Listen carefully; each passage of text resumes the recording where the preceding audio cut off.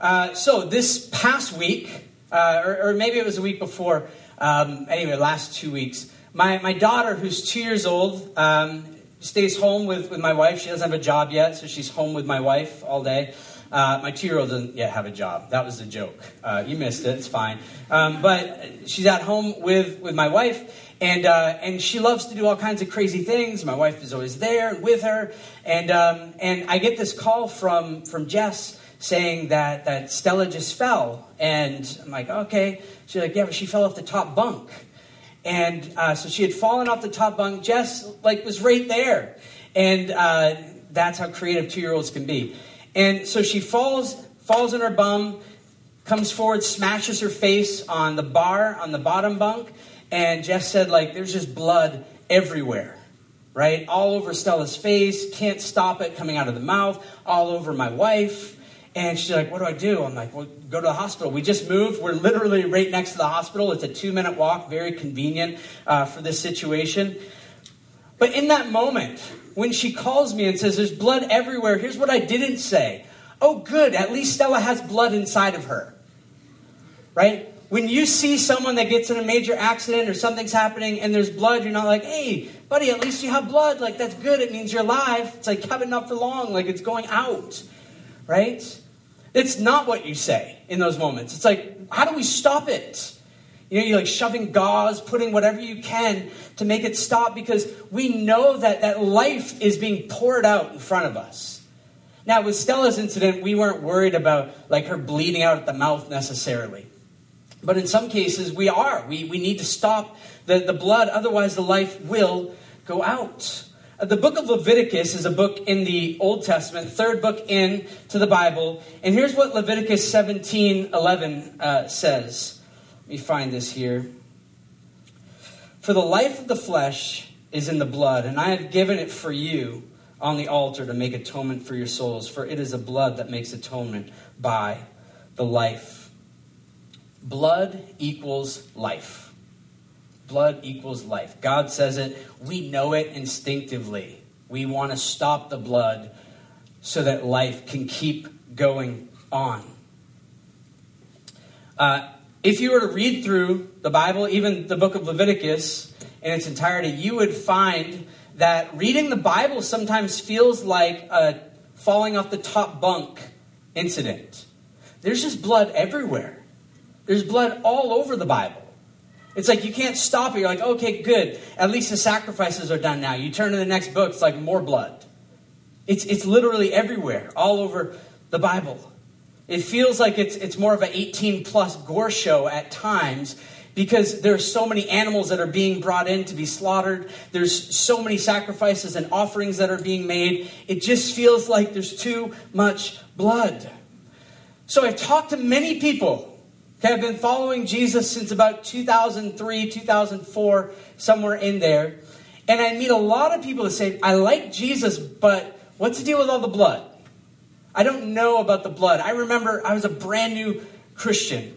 My undergrad degree is in social work. I went to my social work class, and my professor's name was Barbara. Many stories to share with you about Barbara. She got to experience all my newness of being a follower of Jesus in classes, but it's a different story for a different sermon. But I remember telling her, oh, I'm going to see a movie tonight. She's like, what movie? I said, The Passion of the Christ. She's like, why would anyone go and see that movie? She's like, it's too violent.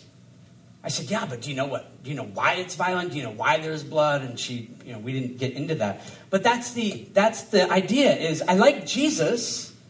I like the idea of shepherd Jesus, meek and mild Jesus, baby Jesus in the golden fleece diaper. I like that Jesus. But I don't like the violence and the blood. And here's what's going to happen today. We're going to be in the book of Hebrews, the text that Debbie just read for us. And the text in the Bible deals with 2 covenants. And around those 2 covenants is a lot of blood. Tons of blood. So we're going to get into the blood this morning. Now, the book of Hebrews was written to Jewish Christians. So the Jews have been waiting for a Messiah to come and rescue them and change them. And today there's still Jews that don't believe that the Messiah has come. They're looking for the Messiah to come. But Jews at that time, many of them became convinced that Jesus was the Messiah, the one that they had been waiting for. And so this book of Hebrews is being written to these Jewish Christians. Jewish by culture, Jewish by upbringing, Jewish religion, but that they see Jesus as their Messiah. So they would be Jewish Christians. And the author, who we don't know, we know many of the authors of the different books of the Bible, but Hebrews we're just not sure of. He's writing the text knowing that the people he's writing to understand the Old Testament. Understand that they know and have a good grasp on the Old Testament, which is before Jesus, and deals with sacrificial systems, and the law, which is comprised of about 613 laws. We can't make that assumption. I can't make that assumption this morning that you showed up here and that you're like, yeah, I know all 613 of the laws. I know why the blood is there. I know the covenants. So we're actually going to get into that a little bit so that we can understand what's going on in the text. So our whole thing this morning is going to be around two covenants, two binding agreements. The first and the new, or the second. But before we get into that, I want to go pre-first covenant. All right? Pre-first covenant. So here it is. We believe that God makes. The beginning of the Bible in Genesis chapter 1, it says, in the beginning God created. We believe that God has no beginning, has no end. He is eternal, always existing. And that out of who he is, he creates. He didn't create because he was lonely or bored, needed followers on his social media account. He just creates out of the abundance of who he is. He is love, so he creates those that he can love and can love him back, though he's already been participating in this love for all of eternity. So we believe that God makes. And that God makes us with blood. God makes living creatures with blood. This wasn't a scientific community that was going on in the book of Genesis. So when God says in Genesis chapter 9 that life is in the blood, that's like a scientific revelation. If you take out all the blood, they will die. Now, probably by experience they knew that, but I don't know if they caught the cause and effects. But life is in the blood, and God made blood for the inside. God made blood for the inside to stay on the inside. In fact, God doesn't want blood. Many of us think, man, God is this bloodthirsty God, always demanding more blood. He's never satisfied. He loves the horror and the gore films, and he loves them so much that he makes his people participate in that. That's often what we think. But that's just not the reality. Hebrews 10, verses 5 and 6 says, consequently, when Christ came into the world, he said, sacrifices and offerings you have not desired. You catch that? God, sacrifices and offerings you have not desired, but a body have you prepared for me. In burnt offerings and sin offerings you have taken no pleasure. God's not bloodthirsty. God's not looking for more blood. In fact, the reason why blood needs to be shed or spilled at all is because of us. We don't have time to get into all of this morning. But God made us without sin. God made humanity without sin. God made us to submit to him as the provider and protector of our life. He made us to enjoy him and to enjoy all of his creation. And yet it's us that rejected that. We said, no, we don't want your way of living. We want our way of living. We became the bloodthirsty ones. We set out to kill God so that we could be gods. So that we could be objects of worship. So that we could be the center of attention. So that we could be seen by creation as preeminent to other forms of creation. I mean, caste systems, right? That's supremacy. I'm in this caste. You're in this caste. I'm over you. You're above me. I am a human just like you, but I'm supreme to you. That's stuff that happened in the garden at the very beginning. It still exists. Socioeconomic classes, right? We're still doing this stuff. We rejected the Creator at the beginning, and we became stained with sin. Stained not just like you can magic eraser it out, but stained in the heart level. This isn't something you can scrub off your skin. This is deep. And there's no way that we can remove the stain on our own. And because of sin now, we need the death of something else for us. And you say, I don't like that idea. But you didn't set out the terms and conditions. Because it doesn't seem like God likes that idea either. You have not desired burnt offerings and sacrifices. Those aren't God's deepest desires. But his deepest desire is to receive glory, to be seen for who he is, and to have his people enjoy him and him enjoy his people.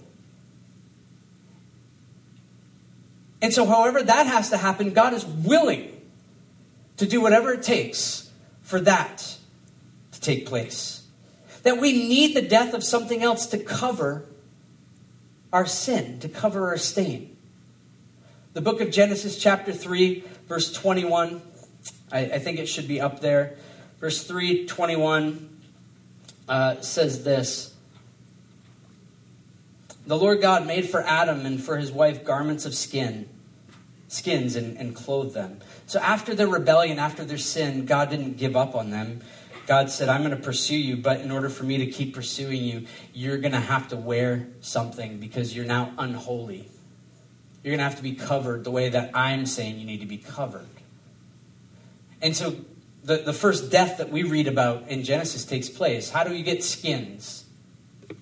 You kill something for it. So God goes into his creation, kills something, removes the skins so that they can be placed on his people. It took the death of something else so that we as humanity could be covered. This idea of substitute, it's profoundly moving. It's the tearjerker moments in movies. I think it's a no, it's not a comedy, I guess. It's a rom adventure. I don't know. Armageddon. Bruce Willis and Ben Affleck, right? And they're in this spaceship thing. Do you know what I'm talking about? Yeah. Okay, great. Like 3 of you do. Well, it's a great illustration. But Bruce Willis and Ben Affleck is going to become like the son-in-law of Bruce Willis. He wants to marry Bruce Willis's daughter. The movie, they're up on this meteor that's going to destroy, planet Earth. And Ben Affleck is supposed to stay outside the ship. And if he does that, he's going to die, and Bruce Willis will go back to be with his daughter. But in a great act of substitution, Bruce Willis forces Ben Affleck back onto the ship, sends it off, and then Bruce Willis stays and destroys the meteor. And it's a touching moment, despite the cheesiness of all the things that were going on around it. But it's a touching moment because someone is willing to basically take a bullet or take a meteor, right, for someone else. We see this in the movies, but it happens in real life. It's our desire. It's our desire. On a very, very serious note, there's a little girl, 13, named Jamie Cross, I believe, or Kloss, Jamie Kloss. 13, her parents this is in Minnesota, I believe, were murdered this week. And she was taken, presumably, and they don't know where she is. And so, all of the U.S. is on high lookout for this little girl. And her cousin, Sierra, wrote this. I wish we could trade places just to get you home and out of harm's way. I wish we could trade places just to get you home and get you out of harm's way. That's touching. Because this is real. This isn't a movie. This is really happening right now. That, at least in words, she's saying, I want to be your substitute so that you don't need to experience what's going on around you. See, here's the story of the Bible around the substitute. Because we sin, because we rebel against God, we should have to die. You should have to die. Adam and Eve at the beginning, instead of God covering them and making a promise to them, he could have just killed them. He could have said, I'm holy, you're not any longer, you can't be in my presence, I'm going to slaughter you now, and I'm going to go ahead and enjoy my creation till it runs out. But he didn't. Because of sin, you and I should die. But here's the thing. If you die for yourself, you can't save yourself. Your blood is not holy enough to atone or pay for your sins. And you can't pay for anyone else's. Some of you try and be a savior to other people, and you can't be. You can't be. You weren't made to be a savior of other people either. But here's the thing. It's encouraging, right? You should die. You can't save yourself. And every sin must be forgiven by blood. Every sin is so weighty that something has to die for it. One of my kids and I, we were processing through this week something that they did. And they didn't think it was a big deal. And so, maybe it was a bad parenting moment. I don't know. I don't think so. I think it was good. But we talked about the weight of sin. And I said, even if that one thing was done, for you to be forgiven, Jesus would have to come and go to the cross. And that just broke my child. Because they didn't see the weight of what they did. It was no big deal. No one got hurt by it. And so in that moment, we compared what needed to take place for that one lie to be covered. And we're just flippant with it, right? It's not that big of a deal.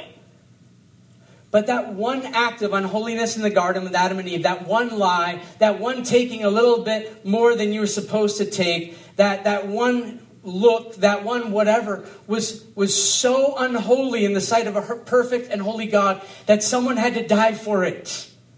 Sin is serious. Don't play with sin. Blood is needed because of our rebellion. But how does blood forgive? Right? I've donated blood. I've seen big bags of blood. How does that blood actually forgive for what's taken place? And what blood forgives? Because it can't just be any blood. You can't walk in here with, I went to donate blood this week, but when no one was looking, I grabbed some blood out of the bucket because Dwight said that blood needed to forgive me, so I'm bringing my blood to Church 21 gathering. Here you go, Dwight. I don't want any blood in that little black box, right? Do not give your vials of blood. We're not into that here at all. But how does blood forgive? Well, it must be done the right way. It must be done the way that God wants. It must be on His terms and with His conditions. So we did the pre-first covenant. Now we're going to move into the first covenant. We're going to actually get into the text. The first covenant was given to Moses. Many of you, if you don't know much about the Bible, know about Moses. You've seen him portrayed horribly and wrong in many films. Right? Just inaccurate. It's right here. Just read the text. Put the lines out. You don't need to make things up. This is epic enough. Crazy stories going on. But the first covenant was given to Moses. Moses brings the people of God out of Egypt into redemption, freedom, right? Out of slavery, emancipation, amazing Bob Marley type song stuff that takes place. Right? And he brings them out into this place called the wilderness. And to this mountain called Mount Sinai. Moses goes up on the mountain shakes. Moses is meeting with God. God gives him this first covenant that he brings back down the mountain to the people. And this is God's way. This is going to be God's way that people, free people now interact and worship God. You were made to worship. You are worshiping something right now. You are worshipers. But who or what do you worship? So worship of God, God is putting out, again, the terms and conditions of this is how interacting with me is going to work. And I'm generous. I'm glad. I'm a father. I want to be for you, but here's how it's going to go down. And so God's way involves a right place, a proper place. We see this in Hebrews 9, 1 through 5, but I'm just going to read Hebrews 9, 5 because it made me laugh out loud, literally, LOL, as I was reading this text the first time preparing for this. So he goes in describing this place, and then he says in verse 5, above it were the cherubim of glory overshadowing the mercy seat. Of these things we cannot now speak in detail. He's like, all right, for later. Let's get into the meat of this. I don't want to go on geeking out about what's going on inside of this place. But basically, the right place for blood to happen was broken up into two places. The first, to It's inside of this tabernacle. In English, that's an okay word to say. All right? It's happening inside this tabernacle where God would meet with his people. But he wouldn't meet with everyone. He would meet with a few people on behalf of everyone, called the priests. And the tabernacle was broken up into two areas. The first area, priests could go in to do their rituals, to do their duties. But the second place, the inner place, only the high priest could go in once a year. And as the high priest was going in, he had to bring something very specific. And so this is what we get into next. Hebrews 9, 6 through 10. These preparations having thus been made, the priests go regularly into the first section, performing their ritual duties. But into the second, only the high priest goes, and he but once a year, not without taking blood, which he offers for himself, and for the unintentional sins of the people. By this, the Holy Spirit indicates that the way into the holy places is not yet opened as long as the first section is still standing, which is symbolic for the present age. According to this arrangement, gifts and sacrifices are offered that cannot perfect the conscience of the worshiper, but deal only with food and drink and various washings, regulations for the body imposed until the time of Reformation. So the first for all priests, second, high priest goes once a year. He had to bring in the blood of specific animals for his own sin. Catch this. That the priest needed a sacrifice for himself. The priest was not perfect. The priest sinned still.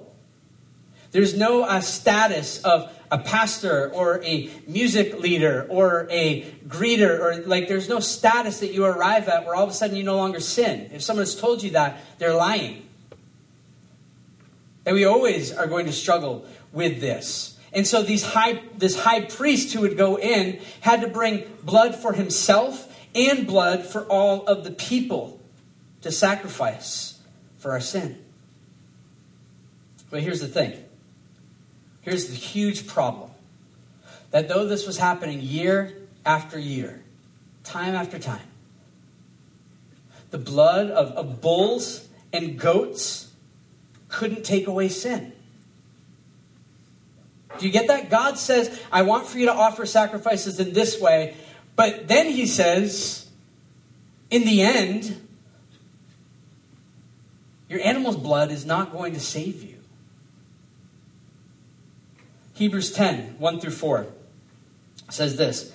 Since the law has but a shadow of the good things to come instead of the true form of these realities, it can never, by the same sacrifices that are continually offered every year, make perfect those who draw near. Otherwise, would they not have ceased to be offered? I mean, this is like a duh. If you could be made perfect by the blood of animals, why are we still sacrificing? Since the worshippers, having once been cleansed, would no longer have any consciousness of sins. But in these sacrifices, there is a reminder of sins every year. For it is impossible for the blood of bulls and goats to take away sin. Okay, here's the big question. Then why did you require it, God? If the blood of animals is not going to take away the sins, why are you constantly having me kill Bobby the lamb and Ferdinand, right? Why am I constantly putting these animals that I'm growing up with to death? Why? This is costly. This is weighty. Why would you require it if these couldn't take away sin? Two things. Number one, by showing up with your offering and with your sacrifice, it's demonstrating trust and faith. It's demonstrating trust and faith. Because, if we pull this way back from, the religious context and you would say, Dwight, how could I make all these things right with you? I'm like, just drop off some blood bull and some goat urine or whatever. Just drop it off at my house and we'll call it good. It's a bit absurd. So there takes some trust and faith, because there's not I completely see how this all makes sense. We have to submit to the layout that God has of how we're actually going to be rescued from our sin. Because our sin is only going to bring us death, not just in this life, but eternally. That if you don't turn from your sin, you will not be saved, and you will experience an eternity away from God, the one you are actually made for. That's weighty. That's really weighty. So why did God require blood? So that we can demonstrate our trust and faith that though we don't understand, we believe in the way that you have made for us to be rescued. We believe in what you have said over what we think. We're submitting to your idea. Because you could say, you know what, God, I actually think it would make way more sense if I just sent money to the poor. Let's forget the bull. How about I send the bull to them so that they can eat? Wouldn't that make more sense instead of sacrificing it? Wouldn't it make more sense if instead of coming here for this gathering or this service, how about I go volunteer my time with those who are sick and needy? Doesn't that make more sense, God? So we're submitting our ideas of how we're going to be rescued to Him. By bringing blood, it demonstrates trust and faith. It shows that we want Him. It shows we want Him. It's costly. So showing above the security that livestock could bring me, above my ideas of how I'm going to rescue myself, because we all have ideas of how to rescue ourselves. Above these, I'm submitting to you as the rescuer. I'm submitting to you as the author and finisher of my salvation, my rescue. The second reason I think that God required blood was to prepare for the perfect sacrifice that was going to come. To prepare the hearts of the people for the Messiah who is going to come and be the perfect sacrifice. To bring that second covenant. So under the first covenant, it was law. It was the blood that engaged us with God. Now, under the second covenant, there's still blood, but it looks much different. Jesus comes. About 2,000 years ago, Jesus came as the mediator of a new covenant. You see, the law was the mediator between us and God. If you fulfill this law, you can be my people. You say, I can't fulfill the law. Then it takes a sacrifice. It takes an offering to make you right. And so we trust what God has set in place. Now Jesus comes, and He's now the mediator, the law. People were really confused in Jesus' day. They were saying, oh, so you came to be above the law. And Jesus says, oh, no. I'm all about the law. We believe that Jesus was God, is God. So the law actually comes from Jesus. So Jesus didn't come to say, no, version 2.0 is here. Jesus said, no, I didn't come to remove the law. I came to fulfill it. I came to do what no one else has ever been able to do.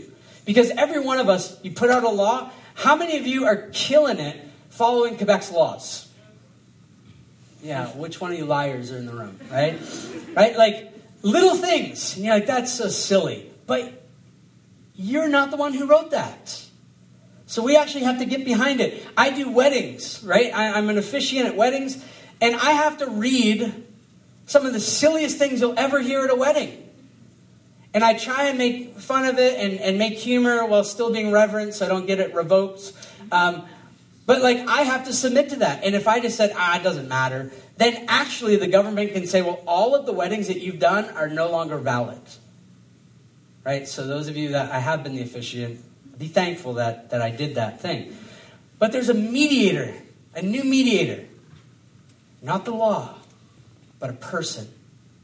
In Hebrews 10, verse 9, it says this. And then he added, behold, I've come to do your will. He does away with the first in order to establish the second. He's the new mediator that's coming. He came to fulfill the law, but how's he going to fulfill the law? Well, we talked about the tabernacle, and we talked about the priest, and we talked about the sacrifice. All three of those things are needed for us to be able to worship God and be involved in the people of God. Well, Jesus actually comes to fulfill those three things. We see this in Hebrews chapter 9, verse 11. But when Christ appeared as a high priest of the good things that have come, then through the greater and more perfect tent, not made with hands, that's a tabernacle, the tent, not made with hands, that is not of this creation. So Jesus comes as the high priest and as the tabernacle. In John chapter 1, another book in the New Testament, the biography of Jesus' life, death, resurrection, told by a friend named John. John says that God took on flesh. God took on flesh and he dwelt or tabernacled amongst us. That you would go to the tent to meet with God as the priest, but Jesus now is the high priest dwelling in human flesh in our midst. He is God in flesh. But he also comes as a sacrifice. In Hebrews 9, verse 12, it says, he entered once for all into the holy places, not by means of the blood of goats and calves, but by means of his own blood, thus securing an eternal redemption. So the priest would have to come in, making sure that he slaughtered the animals and he brings in the bull to the table and offers it to the Lord. But Jesus walks in himself. Jesus comes in being who he is. It wasn't on the basis of someone else's blood that he could enter in. He can enter into the holy place because of who he is. He is the tabernacle. He is the great high priest. And he is the sacrifice who's come to do what no other sacrifice can do. His cousin, John the Baptizer, when he saw Jesus coming, he said, behold, the Lamb of God who comes to take away the sins of the world. He recognizes Jesus not as his cousin, but as the one who's come to lay down his life for the world and for the sins of the world.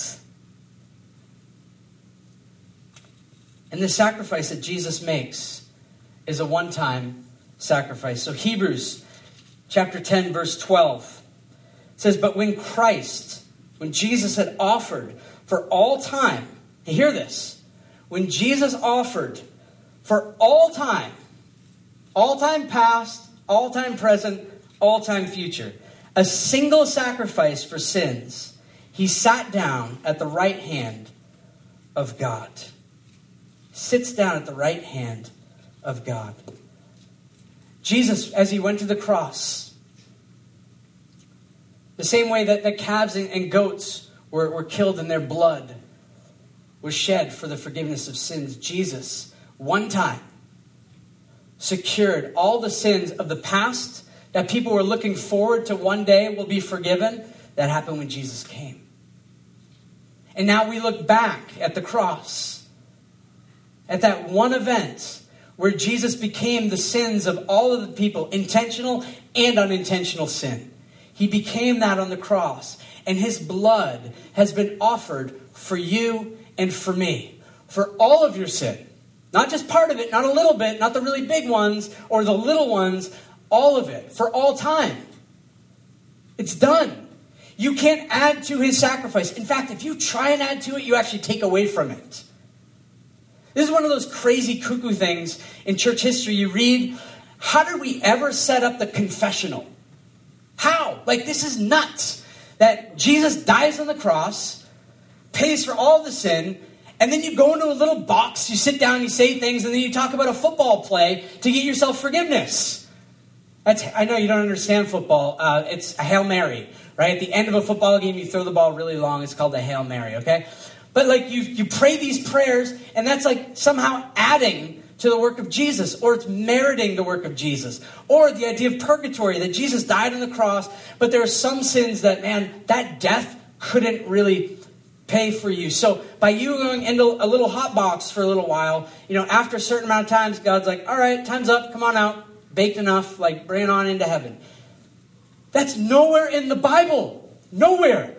If we're going to make claims, they need to come from the Bible. Don't make up your ideas about what you want to be true and then find Bible verses to support that. Not the way that God works. You submit to him all of the things that you don't even like. Like, I don't know if I like this. It still makes me feel icky, but all right, I'm submitting to this because I want you more than I want that idea to hold onto. That Jesus' death, you can't add to it and you can't take away from it. It's a better redemption than the one that Moses brought his people into. This is a redemption that's eternal. That you and I long for security, we long for safety, we long for approval, we long for belonging. This is what Jesus offers to you now. William Cooper was a hymn writer. He experienced what we would consider lots of mental health issues. He tried to commit suicide many times, but in moments, in his words, moments of sanity, the gospel made beautiful sense. The good news of Jesus made beautiful sense. And look at this lyric. There is a fountain filled with blood, drawn from Emmanuel's veins. It's Jesus, God with us. Drawn from Emmanuel's veins. And sinners plunge beneath that flood, lose all their guilty stains. And then another verse says, ever since by faith I saw the stream, thy flowing wound supply, redeeming love has been my theme and shall be till I die. Despite the struggles that William Cooper went through, he clung to the blood of Jesus. He clung to the reality that all of my sins, all of my weirdness, all of my strangeness was forgiven by Jesus, and nothing can remove me from that. So now, Jesus has risen from the grave. Jesus didn't stay dead after he put himself on the cross. Jesus came for that. Jesus could have removed himself, but Jesus intentionally went to the cross so that we could be forgiven. He was put in a tomb, and 3 days later he rose from the dead. This is our big celebration, right? That Jesus is alive and active and moving, and he's in the presence of God right now on your behalf. Maybe you feel God doesn't really care about me. God doesn't love me. God's not for me. How can I really know? Well, right now on your behalf in front of God is Jesus, and he's pleading for you. He's praying for you. You can't get a higher person up to take notice of you. Right now, Jesus is doing that in your place. How do I know that? Well, the Bible says that. Hebrews 9:24 says this, for Christ has entered not into holy places made with hands, which are copies of the true things, but into heaven itself, now to appear in the presence of God on our behalf. Man, this is good news. This is good news for us. That Christ died for us. He's pleading for us. He wants what's best for us. You think you have the best plan for your life set out. Right? We all have this ideal place we'd like for life to go. But Jesus has what's best. And many of the things that Jesus is going to bring you through to get there, you wouldn't have chosen. I wouldn't have chosen.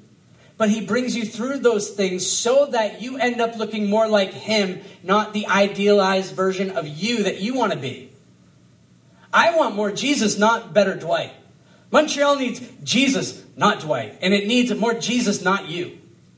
So Jesus is taking his people and making us more and more like him.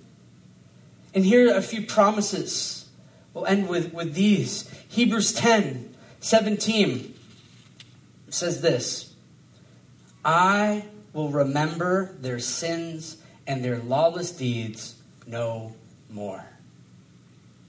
There's one day coming where all of the things that we've done wrong. Aren't you haunted by the things that you do wrong? I am. There are things in my past that I'm haunted by. I don't want those things to ever show up again. I hate some of the things that I continue to do, not by choice, but they just come out. I loathe that.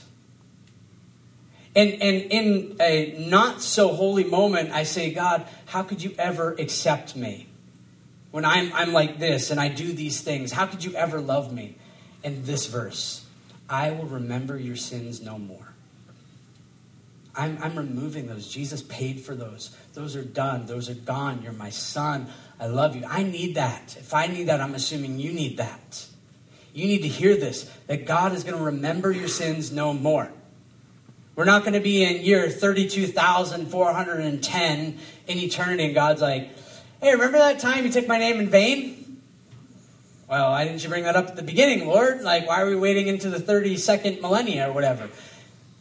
Remember your sins no more. Forgiven.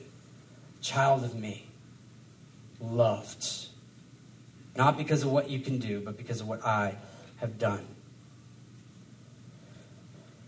And Jesus is coming again. In Hebrews 9, 27 and 28. This is why blood is so important. Jesus is coming again. He's offered his blood for you. It says this, and just as it is appointed for man to die once, and after that comes judgment, so Christ, having been offered once to bear the sins of many, will appear a second time, not to deal with sin, but to save those who are eagerly waiting for him. So when Jesus returns, we don't know when. He's going to return to do two things. To save his people and to judge his enemies. And the judgment isn't going to be, hey God, like, look at all this time I volunteered to people. Look at all these nice things that I did. Look at the way that I cared for my neighbors and did this stuff. It's going to be, what did you do with my blood? Did you receive my blood on your behalf? Or did you reject it and you try and work out your own salvation, your own rescue plan? What did you do in my blood? That's what it all comes down to. Eternal life is in the blood of Jesus. Do you receive it or do you reject it? One day every knee, by faith or by force, will bend to Jesus. And those who bend by force, Jesus will say, depart from me, I never knew you. Not everyone is going to be saved. It's not in the Bible.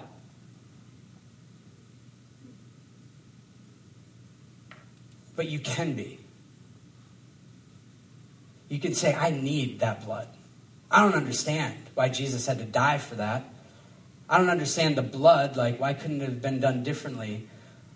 But I submit to, I need your blood, Jesus. I need you to forgive me. I need that fountain that William Cooper was talking about. I need that. And you'll be saved.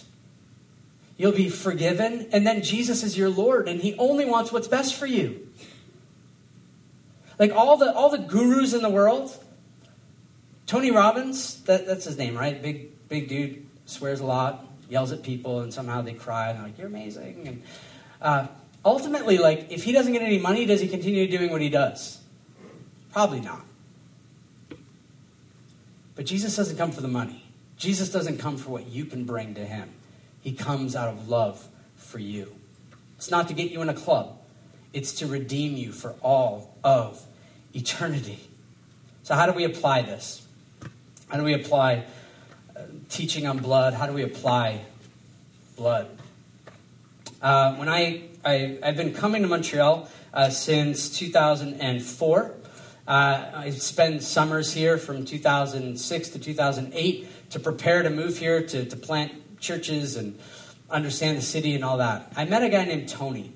Tony has a rare disease that every 2 weeks he needs a complete blood transfusion.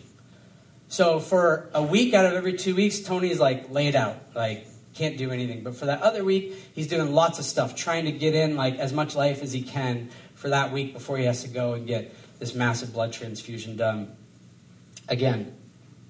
But imagine this. I was thinking about Tony this week. Imagine that he shows up for the blood transfusion. They say, hey, Tony, so glad to see you here. You're all ready? Sit down in the chair. He's like, oh, I'm going to sit down. But I'm refusing the transfusion this week. I'm not going to take the transfusion. Now, we could imagine like you create your destiny or whatever. Created an adventure. So let's do that with Tony, all right? Tony, why? Why aren't you going to take the blood? The blood is going to actually make you whole again. It's going to be temporarily, but it's going to make you okay. If you don't do this, what's going to happen? I'm going to die. So Tony, why? Well, you know what I've been thinking? I read some things on the internet. I actually don't believe that my problem is that bad. I went to university, sat through some one-on-one classes. I now believe that my disease is not that bad. And in fact, I don't think there's a problem at all. I think you're making it up. I think it's a conspiracy theory. Because my blood, there's actually something good in it. And you want to take it out of me and give me bad blood so I have to come back. And I don't think it's a problem because I can't see the problem. If I could see the problem in my blood, then maybe I'd believe. So therefore I'm refusing the blood because I can't see it. I feel good sometimes. So I'm going to choose to believe my feelings in this moment. Then submit to what you're saying is true. Or Tony, why? Why won't you take the blood transfusion? Well, I've been thinking I'm pretty handy. I put together some cabinets this week, and I'm thinking I can probably fix myself. I'm thinking I can fix the problem of what's going on inside of me. I've been going to a church gathering or a mosque or a temple or wherever, right? And I'm thinking that I can just do this myself. I'm going to get my religion on hard. I'm going to give some money. I'm going to do some things, and I'm going to fix this problem. Or I read a book, and I'm ready to self-help myself into health. I don't need any help. You're going to die.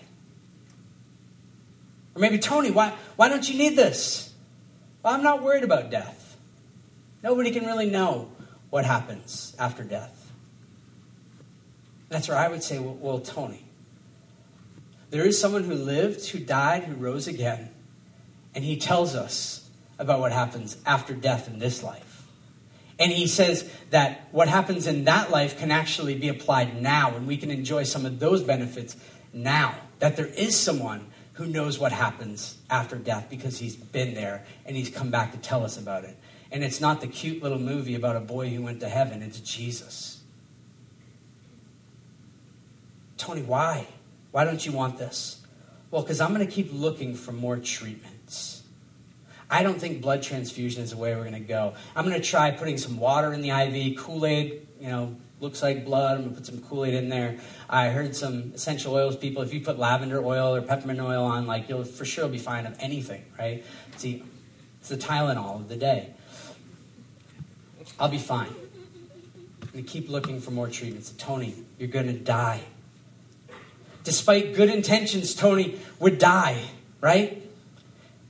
Because he would spend his life disappointing his blood. His blood was sick and needed new blood. And this is what we do. We spend our entire lives disappointing our soul. Our soul is longing to be fulfilled. Our soul is longing to have Jesus be the one to fulfill that. And yet we go through life disappointing our soul, thinking that we can be the ones to find what we need on our own. So in ending this, we're all like Tony. We're all like Tony. Some of you are here and you need the blood of Jesus for the first time. You need to be forgiven for the first time. Take it. What keeps you from doing that? What is it that stops you from receiving something, saying, if this is really going to change me, then I want it? What keeps you from doing it? Then for some of you, you've taken that blood. You've taken that blood. And you need to be reminded constantly that you are clean and that you're being made clean. Because some of you have taken Jesus' sacrifice for you, and now you're trying to just be a good boy or girl. You're just an adult doing it. And Jesus says, you still can't be a good boy or girl without me. It's my blood. It's my sacrifice. It's my spirit now dwelling in you that's going to change you to be like me. You weren't saved so that you could do the rest of the work. You were saved in submission so that God could keep doing the work. You see, we come to the Bible thinking God's the bloodthirsty one, but it's not God who's the bloodthirsty one. We are. We're willing to use anyone or anything that can save us. But it can't. But God is the blood donor who's given his blood so that we could be made whole, so that we could be forgiven, so that we could be redeemed. We need his blood. He gave his blood gladly. There's no other bull or goat that's needed. Jesus ended the sacrificial system. It's over. Now he wants you to enjoy him and to experience real life. And who else could do that? Who else can do that? Who else would do that? There's no one. Your life, no matter where you are, you're looking for someone's blood to save you. And Jesus has done it.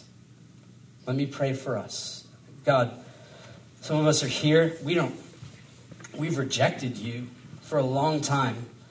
I ask that today would be the day that you awaken us to who you are and what you've done, that we would see the blood as being for us, that we would submit our lives to you gladly. Some of us have submitted our lives, but now we're trying to work really hard and think that you are so disappointed with us, that you don't love us, you couldn't love us because of certain things that we have done. And the reality is you do. And you're pursuing us for holiness. You're not going to leave us the way that we are. You're going to keep changing us until we are like you, Jesus. So thank you for that work. If anyone's here this morning, Lord, you know them. You know that they don't yet know you. Would you speak to them? Would they submit their hearts to you and say, I need your blood. I need you to forgive me. And I need you to lead me. Thank you, Jesus, that you are the victor over death. You are the victor over hell. You are the victor over our sin. You did all that for us. Thank you that you are the Lamb of God who took away the sin of the world. We need you. And we love you. We pray this in Jesus' name.